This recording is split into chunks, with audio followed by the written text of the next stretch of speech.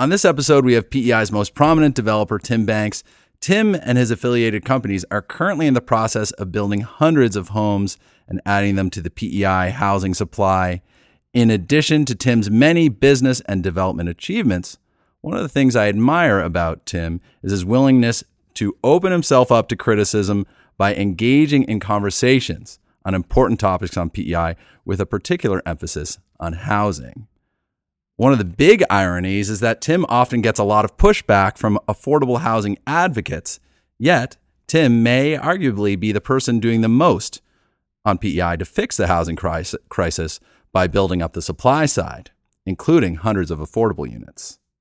On this episode, we'll discuss the importance of development to build up the supply, what gets things built, unintended consequences of certain well-meaning government interventions, how to maintain and build vitality in our communities on PEI, and any other topic that we veer into. You're listening to Chattel Fixtures PEI Real Estate Podcast. I'm your host, David Cyrus McDonald, and welcome the one and only Tim Banks.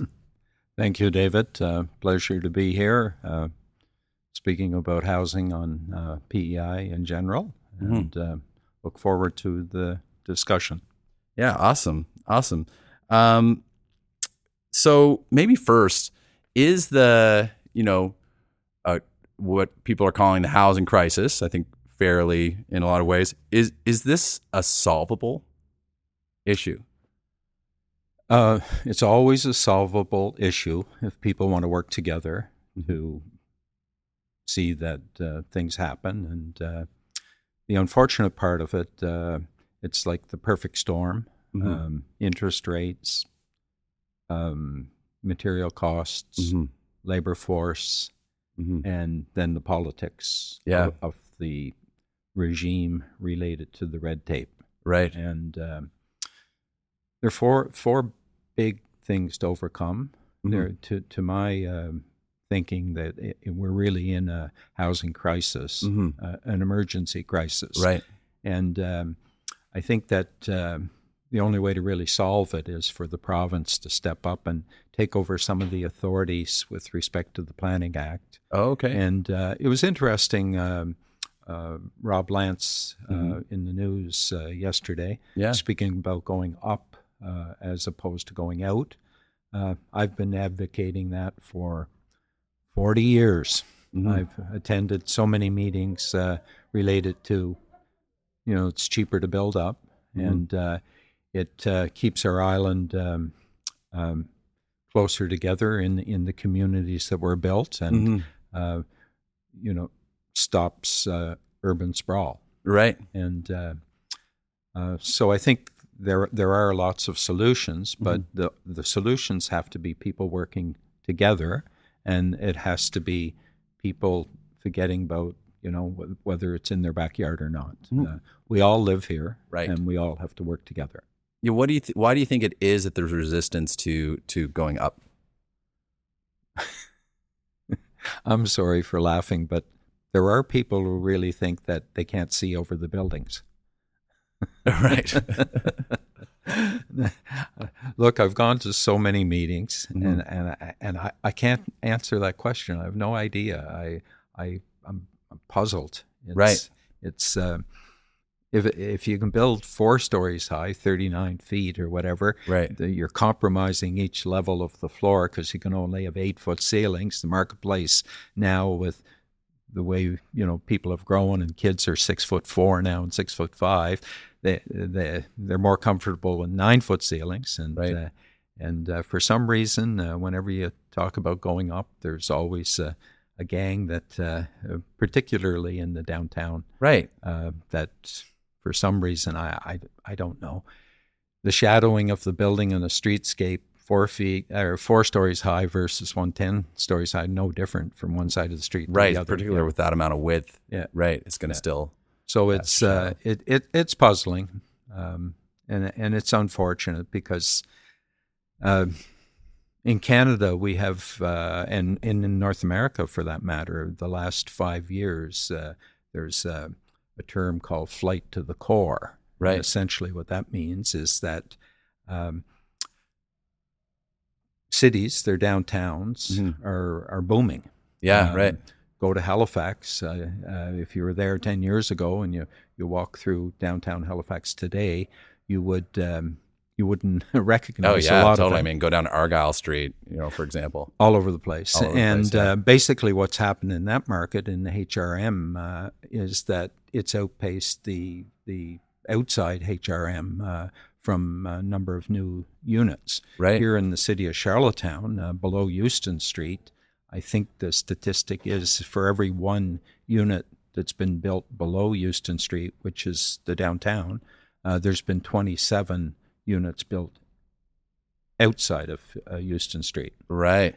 And that is a dynamic or a number that should tell our political leaders that doesn't make any sense. Mm-hmm. Yeah. Sorry to interrupt. We got a dog barking in the background. I think not mine. It's not your dog. It's not your dog. But I get accused for it. Somebody in Twitter be saying, "Oh, that's his dog." That's his dog. Oh, Tim and his dogs. Yeah. Wow. So 27 north of Euston Street for every one in the downtown area, downtown core, and so, and that was basically brought in with what's called this 500 lot zoning bylaws that really prevent developers from really being able to tackle a project down there. And in any other city, be it Moncton or Halifax or St. John or whatever, we have competitors. Yeah. In fact, in the Halifax market, there's 25 Tim Bankses. Right. And I have no competitors here. Right. And my lawyer once said to me when I was looking at, getting annoyed at the city, he said, if it was easy, there'd be competition, right? Right. Yeah. Right. And so all of those who've come over, guy comes over, he buys the Guardian building, he's going to put a couple of floors on it, he's going to do hell and all.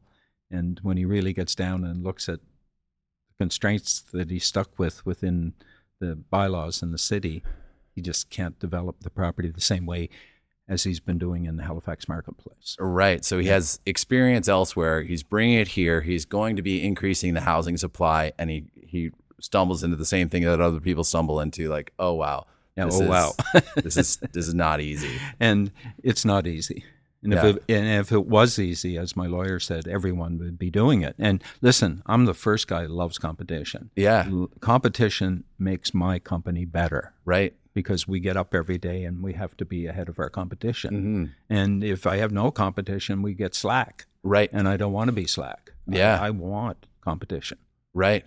But you can't get it in this marketplace. One of the things I've noticed with I feel like your name might be the name that gets in the media the most on PEI, or one of the top in terms of. Well, it does if you want to look at a Twitter, scramble going on there. Yeah. But if it's CBC coming to talk to a developer about development, they'll end up talking to some guy that's built one building and they call him a developer. Right. And they're scared to ask the tough questions. Right. Yeah, that's the unfortunate part. But anyway, I don't need to be and don't want to be in the media all the time. I just want to do good for my community. Yeah.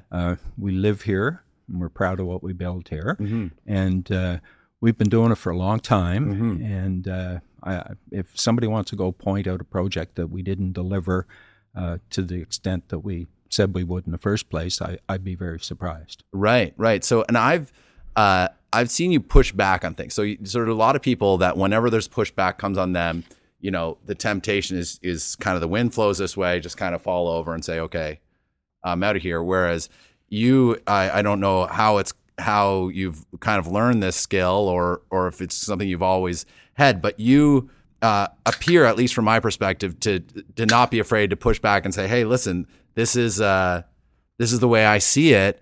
If we don't get this is what's blocking us from getting this done, and you letting people know on Twitter, this is what's preventing this from happening, and pushing it back, and then the project seems to get done. If you didn't have that pushback, if you didn't have that tenacity, do you think that these projects would get done?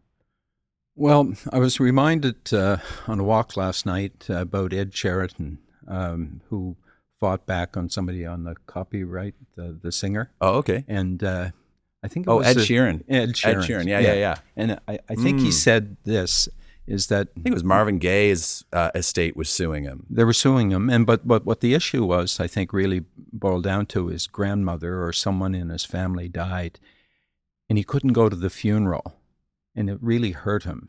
And the reason he couldn't go is he couldn't let those people get away with what they were trying to say, because then it would be just a whole bunch of people being able to do the same thing, and there'd be, so he fought it all the way. It cost him a lot of money, right? And I think at the end there was some kind of compromise, but he did win, right? And it would have been how do I say it? Would have cost him a lot less to just do nothing. Right. But it wouldn't have set the background. So for me, I'm going to push back when I believe there's some common sense to what we're doing, and what we're doing is good for the community, because I have to show the guys that are coming behind me, the young guys, that, look, you just don't have to accept what somebody tells you. If it makes sense, then you should try to tackle it and try to get it done.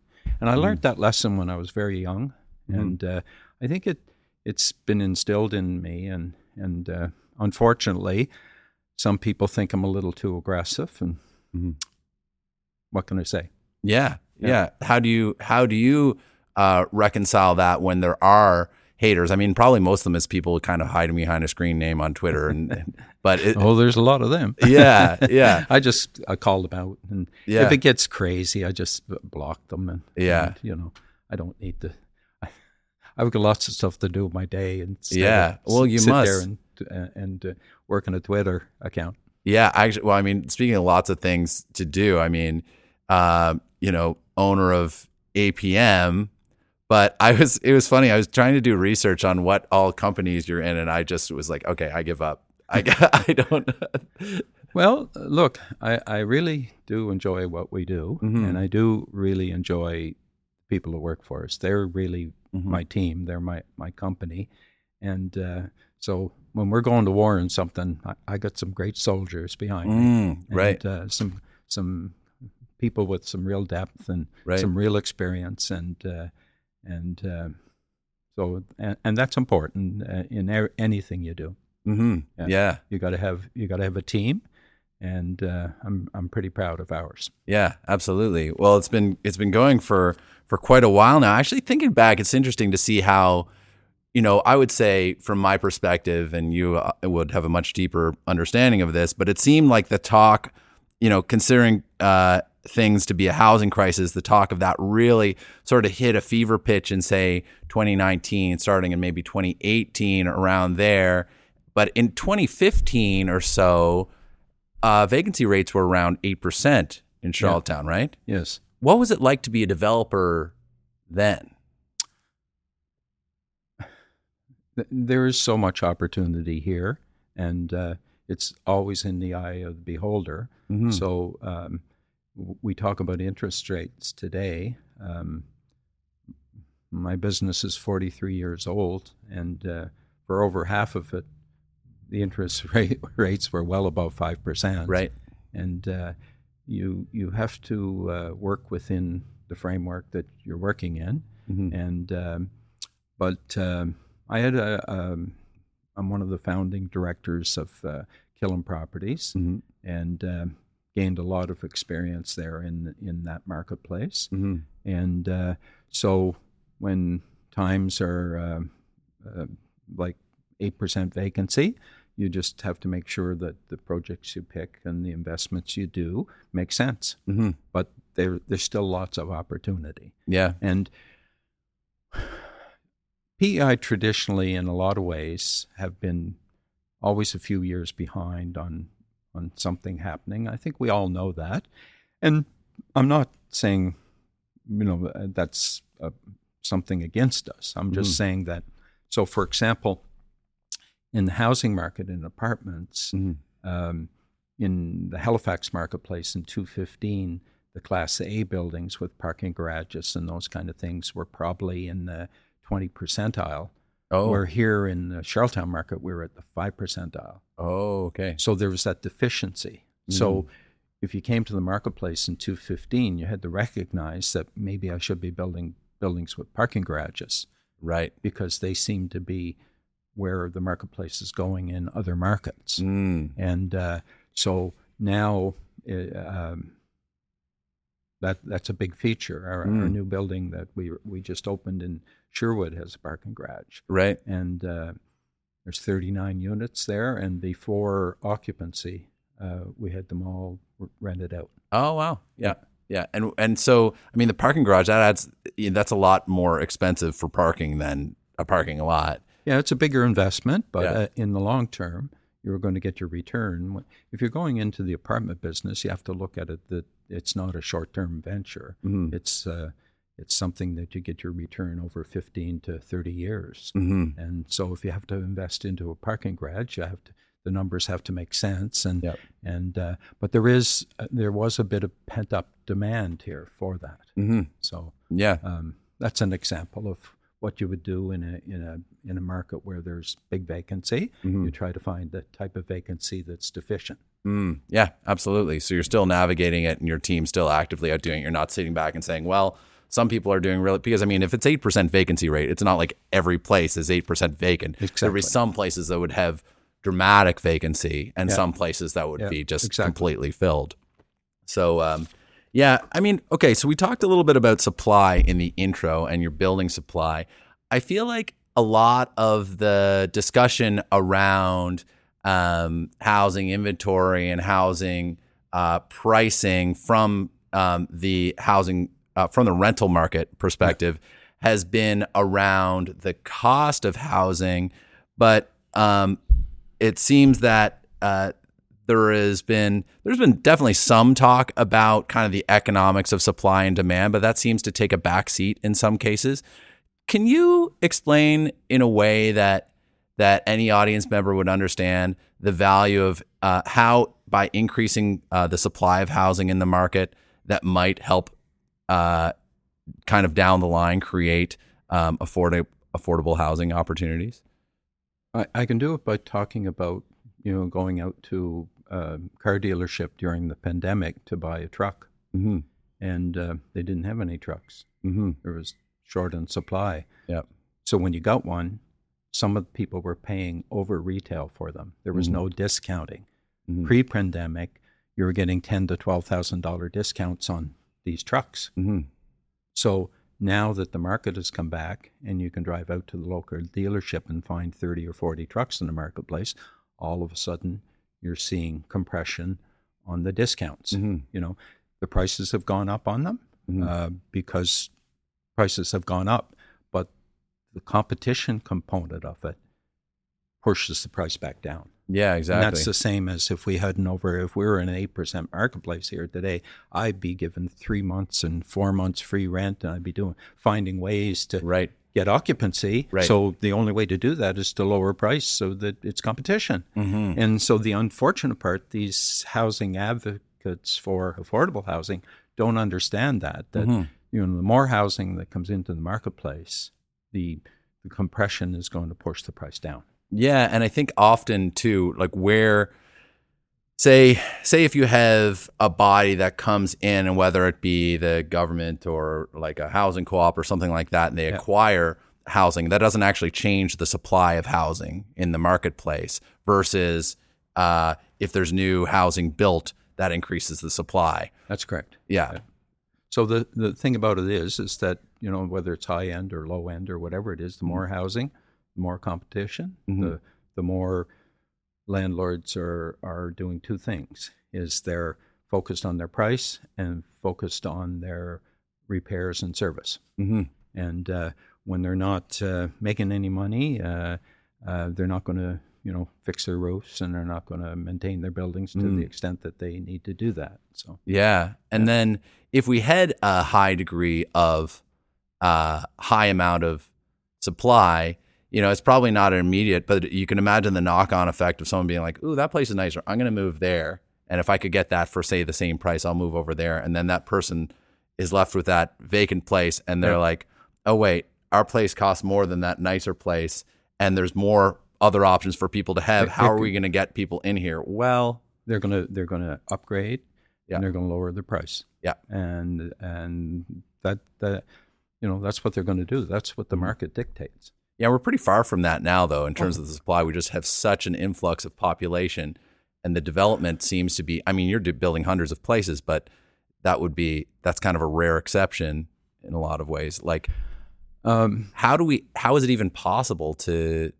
Well, I think the thing about it is we have to build them because, I have businesses that are looking for, we're trying to expand those businesses. For example, our Storemark, our fixturing company, we built a new plant.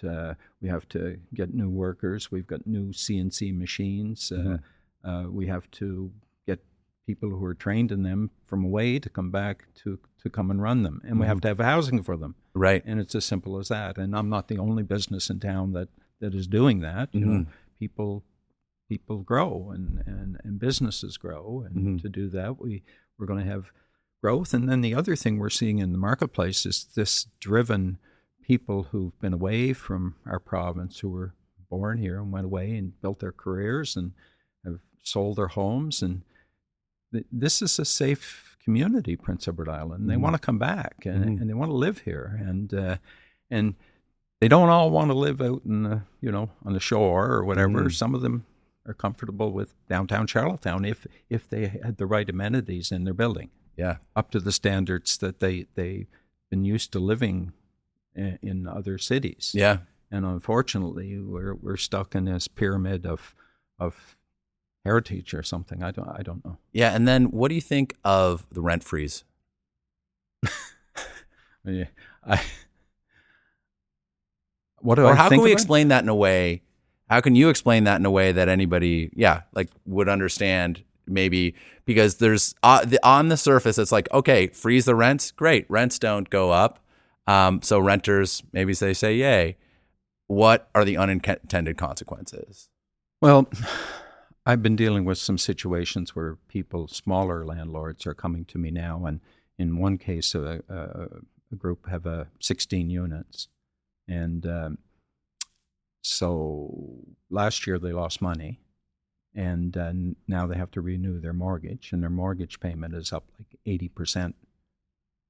And now they're going to lose more money, and their insurance is up like 22%, and so they're under pressure, and the mortgage lender, being the banks, are looking at Prince Edward Island, and they're saying, "Geez, are we going to lend into a marketplace that is not, giving a reasonable return of investment into, investors that want to be in that discipline?"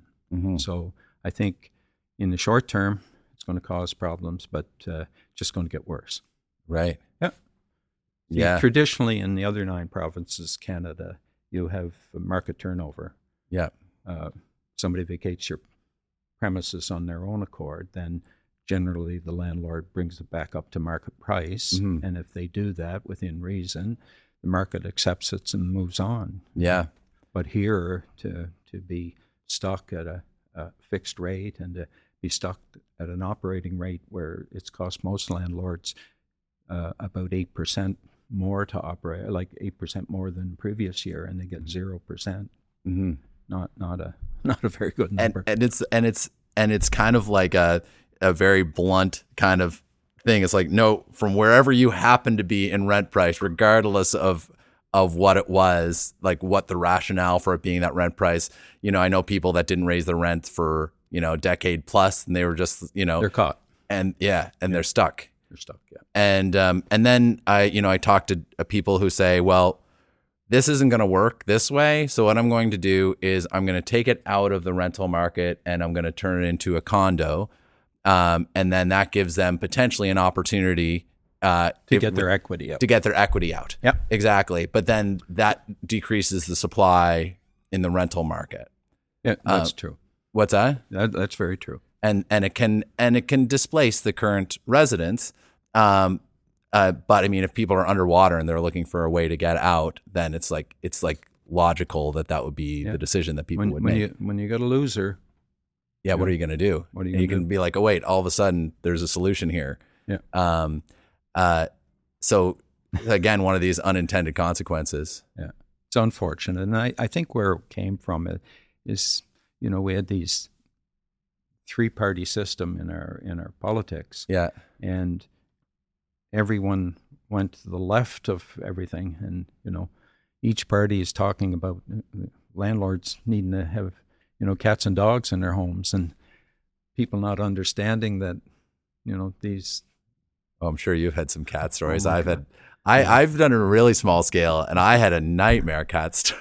We do the best to work with our tenants. Yeah. And you have to do the best, but you can't just set a set of rules where you're going to allow dogs and cats into somebody's investment, and they terrorize it, and you have to replace the carpets and door frames and doors, and just beyond the pale, eh? Yeah. And then you got other you got other tenants within the building that are scared of those pets, and chose to live in a place that was pet. And so free, so this is what the politicians were focused on. By the way, both of us have dogs. Yeah. Okay. Yeah. But no, and listen, I'm a big supporter. Yeah. But again, it has to be within reason, right? Mm-hmm. And the landlord has to have the discretion to what he has to do. And so they're in the house, and they're bringing forward these changes to the rental act that affect everybody, and just like a kind blanket of thing. Blanket thing, But they don't show up when you're trying to get a building permit, and you're at a public meeting, and they're not there. They're not there saying this is a good idea. Let's put our hand up. We're going to support it. And they're not there. And it can seem like people that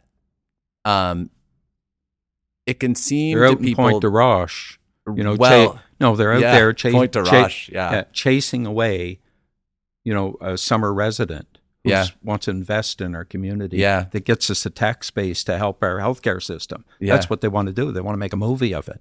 Right. Yeah. Craziness. Yeah, I did. I followed the link to the Point de Roche website that you put up, and it is an interesting story because I had seen the first side. I was like, and my first impression was like, oh, come on, they took over the beach here, that's unfair. And then I went to the website and was like, oh, they actually cleaned it up and now have less of the beach. Yeah. And they got rid of putting a walking path. The story. There's more to the story, and they're putting a walking path over the top of it. The same as I did in 203. I put riprap in front of my cottage. Yeah. And today, 300 or 400 people a day go over the top of my riprap, and they walk and enjoy the beach. Right. And I don't chase them off or do anything like that. It's it's fair game. I love everybody enjoying our island. But to stand out there and chase people away from PEI when we got a housing crisis. Yeah. And somebody's trying to build a house. And it wasn't that long ago where conversations around rural revitalization, people were scared,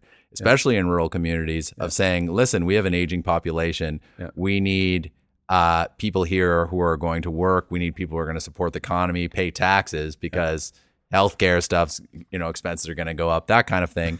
And now we've got kind of the there's been some relief to that. Yeah. But then at the same time, we have this kind of crunch of, okay, now we have to figure this out. And I think there's a temptation often to kind of villainize.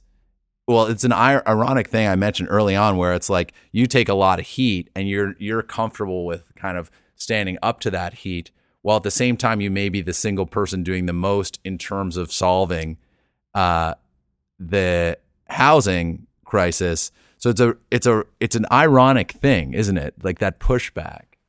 Yeah, it's hard to believe some days. There's a particular group called Housing PEI. Yeah, I saw you replying to their tweets. Oh my God Almighty! They've never showed up at a meeting. They've never met They've never met with me or any other developer. But they want to tear us apart. Right. And they don't want to find a solution. So how many units have they been building? Oh, I shouldn't be laughing. Oh, seriously, I want to work with these people. Yeah, I want to work with everybody. We live here, and we want to do good. And you get into that stupid politics of social media. Christ, I drive a nice car. Next thing I know, I shouldn't have the car. I should have turned it into an apartment, I guess. Yeah, what do you think about that? What do you think about that? Where I don't think about it. Okay. Yeah, there's an old story about a guy in Mount Stewart who owned most of Mount Stewart at one time, and insurance was coming in, and one of the locals was in the store one day and asked him, are you going to get any insurance? And he said, no, I don't think so. He had everything paid for and whatever. And they said to him, well, aren't you worried? He said it didn't cost him a thought. Right. And it doesn't cost me a thought. They can abuse me as much as they want. I'm right. comfortable. Yeah. I work hard to invest in my community, and I work hard to do good in my community. And I work hard to work with my employees. I pay them a good wage, above market wage. Right. And I'm good in my own skin. And if I want to drive a Lamborghini, I'll drive a Lamborghini. Yeah. Do you still have the Taycan? Porsche Taycan? No, I have. I drive a Tesla now. Oh, you do? Which one do you have? I have the Tesla X. Oh, the Model X. Plaid. The Model X Plaid. That's a beautiful car. It is a beautiful car, but it's over getting serviced now. Oh, is it in Halifax? But I'm driving my wife's Y. Oh, nice. How are you enjoying the Model Y? It is without question one of the nicest cars on the planet. Yeah, it is a beautiful vehicle. I think it's the top selling car in the world now. Yeah, it's a beautiful vehicle. Yeah, and my wife was a little apprehensive at first about getting it, and she went into a Tesla center when I was up picking up mine, and so anyway, we bought one, and she drives it the majority of the time. Yeah, against her other cars. Oh, probably with your dog, you probably love dog mode. Do you use that? I love. Listen, that's the reason I do not have the Porsche. They're in a different platform. Porsche are very. I forget the word, but they want to control everything. Right. Where, in Elon's case, somebody asked him 6 or 7 years ago about what you do about dogs in your car. And his response, look, I'll get back to you. And then 2 weeks later, every Tesla in the world had dog mode in their car. Yes. And so I take my dog everywhere. And as we get somewhere, if he's not going to jump all over the place, or if he's going to, then I'll leave him in the car and I hit dog mode. And you walk up to the car and the screen says, look, don't worry about my dog. My owner's going to be back soon, and it's 20 degrees. Yeah, and it sort of maintains the temperature, the desirable thing, gives you a notification if the battery's getting low. Oh, exactly. Yeah. They're way ahead of it. And we should be that way with housing. Instead of in the same token, right? We should be in. It's nice to see the province going with the pre-built in this climate here, and I think that in the future there's going to be more of that too. Right. But we have to develop that industry here as well. Yeah. And we took a crack at that years ago with our Roseneath homes. We should have followed through a little better. Okay. And then instead of doing it for cottages, we should have been looking at it, been a little more forward thinking. However, there's 4 or 5 good manufacturers in Atlantic Canada, and they could be part of the solution. Right. Yeah. That's it's interesting with that too, because you could get kind of an assembly line going, and hypothetically there could be scale advantages in terms of cost. Is that right? Yes. And do you find that to be the case? Well, they're not there yet. Yeah. But they're going to get there. And height and density are the 2 contributing factors to get efficiency on price. Right. And then affordability on the material side of it. And they have a little more control of that through the winter, be able to build them. Okay, yeah. And so that's the other side of it that, will help too. Right. And I suppose, like, just to break that down a little bit in terms of the kind of scale and height advantages, where you're dealing with, even if you have a smaller footprint, that your land cost is less per unit, just as one example. And then you're putting in one foundation to serve a greater number of units. And then you're bringing your all of your transportation cost of your goods, it's going to one place instead of spread up. Your crew's working in one place. Yeah, look, there's just so many efficiencies. It's unbelievable. There's a point, though, like once you go past in wood framing, you go and then past go to 5 steel. stories, you have to go to steel. And then you probably have to get up to a certain size before that starts to make sense. You need to get again. to about eight stories before it makes sense. And I think that's higher than the Basilica. Maybe Is not. It? Oh, okay. Yeah, maybe not. But we have lots of 8 and 10-story buildings in the downtown core, and there's no reason why there couldn't be another 15 or 20 of them and still be a prosperous heritage city. Yeah. Yeah, how do you keep the vibe with that? I mean, is that mainly just the vibe is there now? It's going to stay. It's going to stay. Nobody's going to knock down a heritage building to put one of these up. Right. Yeah. So it's just really, a perfect example of that is the K's building, whereby we purchased it. Engineers said it couldn't be restored. Yeah. We got a structural engineer from Amherst, Jim Giffith. Okay. And we worked hard with him, and we rebuilt the superstructure within the building, and then we added a new building to the next of it and built a whole block there. So you got the new, the old, all works. Right. And you walk down that streetscape, beautiful. Nice. Yeah. Nice. And there's no reason we couldn't, on the new part, gone 6 or 8 stories. Wouldn't have made any difference. The K's building is still there. People still go into PEI, the pizza place, and go into the coffee place, and they look at the restoration and the framework and all that kind of it's thing. Beautiful. It's beautiful. Yeah, it is. And there's no reason we couldn't continue to do this. But planners get involved, and then they draw up these 500-lot bylaws that just don't make any sense. Right. Yeah. Right. What's the solution to that? How does that? How do people have a voice in encouraging that to allow positive? Well, I don't think what they don't understand is on Richmond Street, for example, our little building next door to the condo building that was there. We built a 4-story, 39-foot, 8-inch high building. Yeah. With 23 units in it, and back in that day, it should have taken us 16 months to build it. Mm-hmm. From the day we started to the day we put a tenant in, it took us 5 years. Ooh. We got appealed to IRAC twice, and then the owners decided they would try a solution of going to the Supreme Court, the condo owners, and the neighbors. The neighbors. And the day before that, they withdrew at the Supreme Court, which then allowed us, and that was like 3.5 years later. Right. And then prices went up, interest rates went up, construction costs went up, and then we had to do it through the winter, and it was just, so our projected rent of $1,000 a unit ended up about $1,700. So it goes on the back of the tenant because, we can't lose money. Our mortgage company expect us to pay the mortgage. And but the $1,700 that we charged there, at the same rate when we went to market, there was other new units in the downtown core that were built. There were $2,600. Right.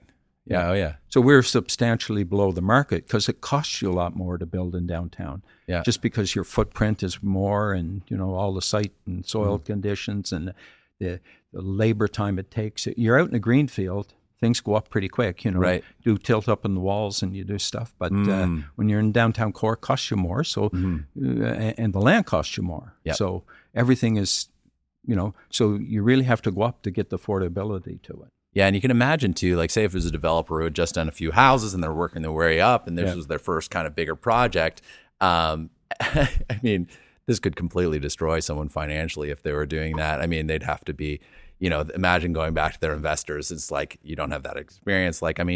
Presumably you were able to manage that. You have cash flow controls. You have your, It's still tough, And you just have to deal with it as it happens. And so a lot of people say, well, we announce a new building, and in the old days we'd say, well, the rent's going to be so much, and we book you for it. Today, we have no control over that. The building we just opened in Sherwood on June the 1st of 2022, we gave a purchase order for the elevator and signed off on the shop drawings. Now, typically, they would have that elevator up and running in 4 months. And the elevator got up and running on June the 26th of 2023. Oh, okay. Because they had to wait for a chip. Oh, just like they do in a truck, Right. So it's the supply chain, and nothing they could do about it, nothing we could do about it. And that delay and that project, it's a $13 million project or whatever the number is. Yeah, you run the interest on that alone. It cost us close to $1 million in overruns. Wow. Yeah. $1 million. And I got some guy, and he's got the little thing here calling us out because our price is what it is. Yeah, it's kind of sad. Taxation on PEI. There's a lot of taxes we pay. Where it's not PEI in Canada. That's the key to it. And big liberal all my life. We're going in the wrong direction. I think we really have to sit back and look at the competitiveness of our country. So it's not just isolated to PEI. It's a Canadian issue, and we're taxed on everything. Yeah, and it's just getting worse and worse. And what's the problem with that? I mean, obviously, we have to pay more for things. I don't have the solutions. What do you think? Do you have where you would reduce the spending? I know what I do on the housing front. Right. It's Alec Campbell back in the day when he came in with the development plan. Our tax was like 8 or 9% or 10% or something like that, and he forgave tax on new homes. Right. He said, "Gone. Going to do it for a year or two. No tax." Jeez, there's more new homes on the go than you could shake a stick at because everybody figured it out that. Look, that's sort of the down payment we need. Let's figure out how we're going to get this done. They got 95% mortgages from CMHC. Right. So here, you build an apartment building, you pay 15%. HST.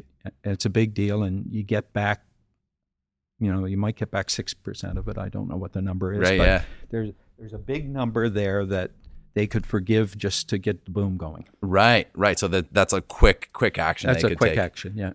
Well, Tim, I'm not going to take any more of your time. We covered a lot of what I wanted to talk about. I just thanks so much for making time here. No problem. Yeah, I guess that's it. Okay, great. Awesome. Thanks, Tim. Thanks. Appreciate it. Yeah, my pleasure.